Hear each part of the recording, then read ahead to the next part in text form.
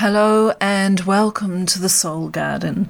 My name's Georgina Langdale and it's really lovely to have you here with me today. It's been a couple of months since the last episode I put up on the Soul Garden, and that's because I've been away. I went back home to the UK and I went to Germany, and it was my first visit home for 10 years. It was very lovely to see friends and family and landscapes and places that I love. Very, very special. I also loved connecting back in with old colleagues of mine from the work I did at Kew Gardens and on an ecological and economic study called TEEB. And so talking to them and then returning to New Zealand, where here in Hawke's Bay we are still reeling from the effects of the damage of Tropical Cyclone Gabrielle that hit us earlier this year, and even in the few weeks since I've been back home here in New Zealand, I mean, just the news is just full of cyclones and flooding and fires, and my heart just goes out to every single person, creature, animal, landscape, tree, everything affected by all of this unprecedented weather events that we're having. And anyway, it was all going round in my head, and I downloaded some software and I made this song. It's called These Are the Names of the Storms, and this is this week's episode.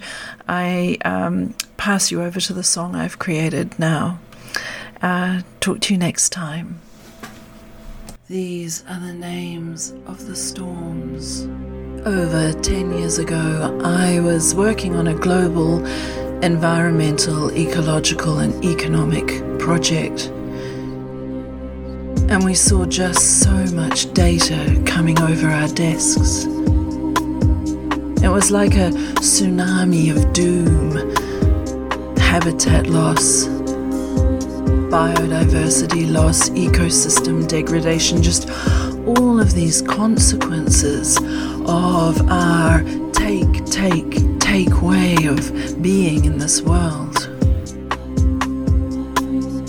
Seeing that information day after day after day, you get a sense of the enormity of the problem, and you can see solutions. And we talked about tipping points. We saw things like accelerating extinction rates, coral bleaching, deforestation. We talked about migration due to environmental change, but even so, I don't think we could comprehend the way things are unfolding now. These storms, Hillary, these fires, Madeline, Xavier. But now, gosh, you know, I look at it and I see these tipping points all around us, and I move between despair and hope. And I hope that now we will work together to create more change.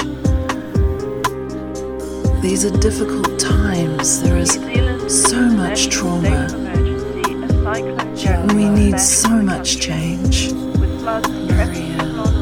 Myself have experienced trauma as well from the devastation of a tropical cyclone where I live, and how that ripples through a community, not just for days but for months and months and months, and probably years. And I look at the news and I see fires and floods and famine, and I wonder, who's going to be next? And so we need ways of coping with this, and one of the ways of coping with it is actually to start dealing to it. And dealing to it means we have to change our behaviors.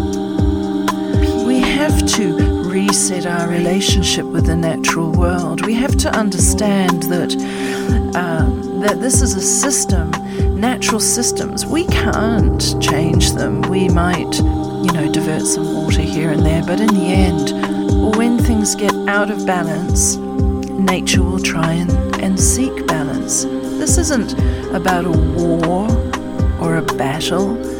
It's about balance. We are out of balance. We need to reset, regenerate, restore, reimagine this world. These are the names of the storms. And I don't think it's right that we say, we'll let the children sort it out. It's going to be their problem to live with. This is all of our problem. We all created it, and I just think we can all be part of the behavioral change, the political change, the economic change to try and get things back in balance. Wouldn't that be wonderful? I don't think any of us want to leave a legacy that is this world spiraling out of balance.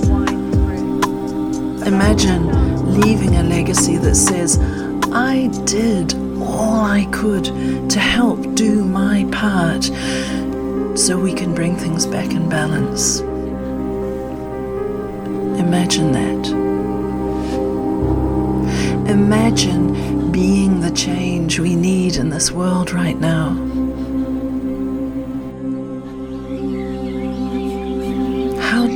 How do we find resilience?